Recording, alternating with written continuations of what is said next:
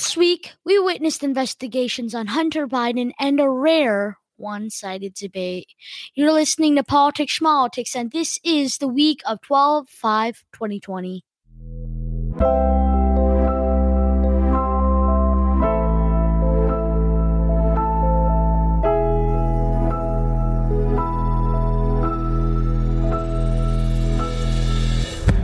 This is Politics Schmaltics. Politics always. Hello, I hope you had a nice week, and let's start off. Before we begin, let me just recap some of the facts. There are 100 seats, not excluding the vice president seat, so basically there's 101. Democrats have 48, Republicans have 50, and 2 are undecided, and those 2 are in Georgia's special runoff, all right?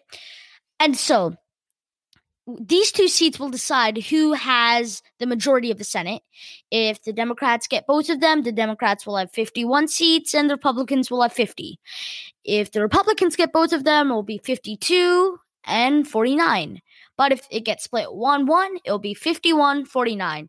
So the Democrats need to get both of these seats in order to have a majority and in order to carry out their plans. And in Georgia, President Trump had a rally that was supposed to be for supporting these 2 senators, but mainly and mostly turned into a complaint fest for himself. He was attacking the governor and the Secretary of State, and this was about 2 hours after I released my last episode. So it was on Saturday. It was about 2 hours. And I told you, Trump called the Republican governor, asked him to overturn the election results. The governor doesn't have power to do so. He told Trump that, and Trump attacked him. It's a very overused strategy of his, but he used it. And so he was just rambling on and on about how the election was rigged and, how he really won by a landslide, but since it was rigged, the Democrats got their way. And both of these candidates, they did have a chance to speak at this rally. But when they did get a chance, the supporters were overpowering them with chants of fight for Trump, And, they were just overpowering them. And honestly, in the entire rally, Trump mentioned one too many times that this election was rigged, and it's making it more and more difficult for these candidates. I mean, imagine if you participated in an election and the person you were voting for said that this election was rigged. Would you vote in an election that's rigged? You wouldn't. And that's not helping these 2 senators at all. Trump's making it more difficult for them. And everybody was watching very closely at what Trump would say because he'd already made it extremely hard for these 2 senators. But with this rally, he didn't help these 2 senators make any progress at all.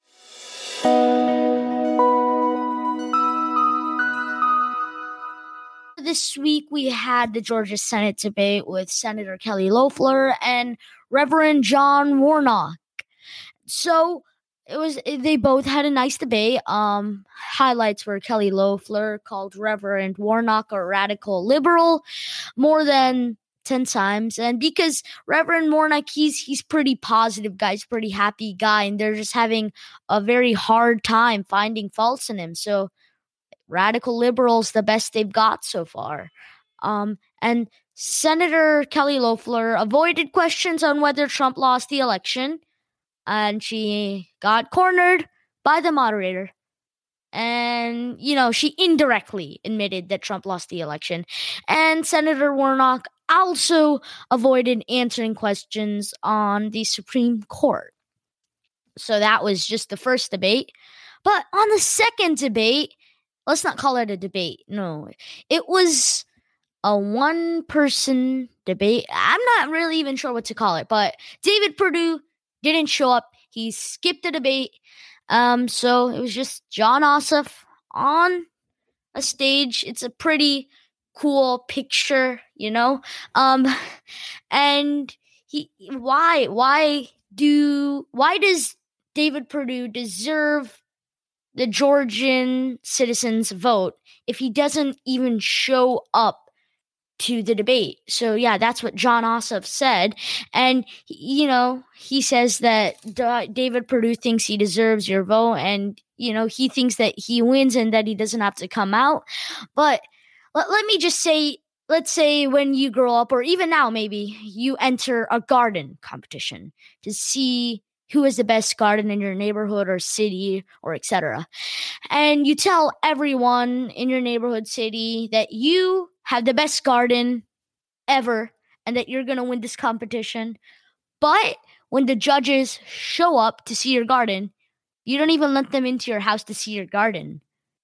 Jon Ossoff said that the senator feels entitled to your vote.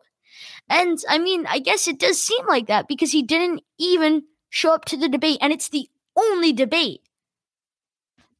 And he already has a hard time with how Donald Trump's calling the election rigged.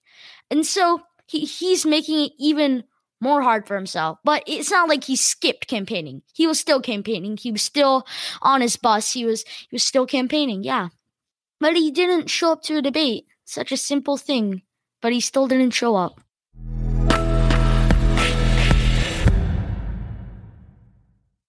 Now, this story goes all the way back to 2018, and Hunter Biden is the main character in the story. Now, in 2019, President Trump made a phone call to Ukraine's prime minister, and it was to get dirt on Joe Biden. And a way to do that was to get dirt on Hunter Biden.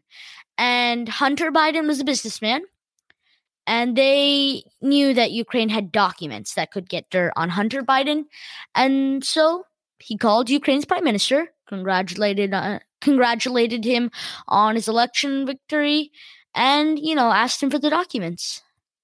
And he got whistleblowed, and that went to Nancy Pelosi. Then she held a hearing to get him impeached. He got impeached by the House of Representatives, which was under Democrats controlled. But the Senate, which was under Republican control, didn't impeach him. And the Senate has higher authority over the House of Representatives. So Trump remained in office for the next year. Yeah. And that's pretty much how the story began. And so it remains out of headlines pretty much after 2019 ended. It was out of headlines. But now, earlier this week, Hunter Biden announced that he's once again the topic of an investigation. And so now the Republicans are seeing how he dealt with his taxes and if he properly recorded his taxes. That's basically all the dirt they're trying to get on him. And it may not seem like that big of a deal, and it may even seem ironic because it's not like the president's really good with his taxes either. But for the Republicans at this moment to get any bit of dirt on the Bidens, it's a very big deal for them. And, it has a lot to do with China. Hunter Biden was with a business that was pretty corrupt. Their chairman was detained by Chinese authorities, and one of their workers was put in jail for bribing by the millions. He was bribing people with millions and millions of dollars. And so this is an ongoing investigation, and more information should come out, maybe next week even.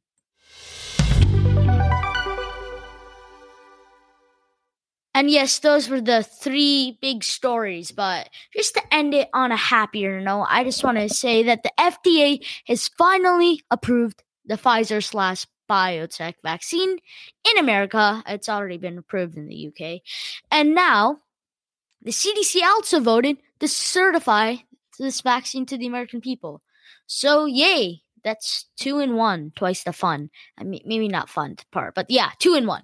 And it's pretty great. It's the beginning of the end, as everyone is saying, and it's just some really great news to end this really bad year. Anyways, thank you for listening to Politics Schmaltics. Feel free to join our mailing list. We'll send you an email every time I release a new episode. If you enjoyed this podcast, feel free to share it with anyone you want to. If you didn't, feel free to send me feedback. My email is on the website. This was Politics Schmaltics, and you were listening to the week of 12/5/2020. You were listening to Politics Schmaltics, and see you next week.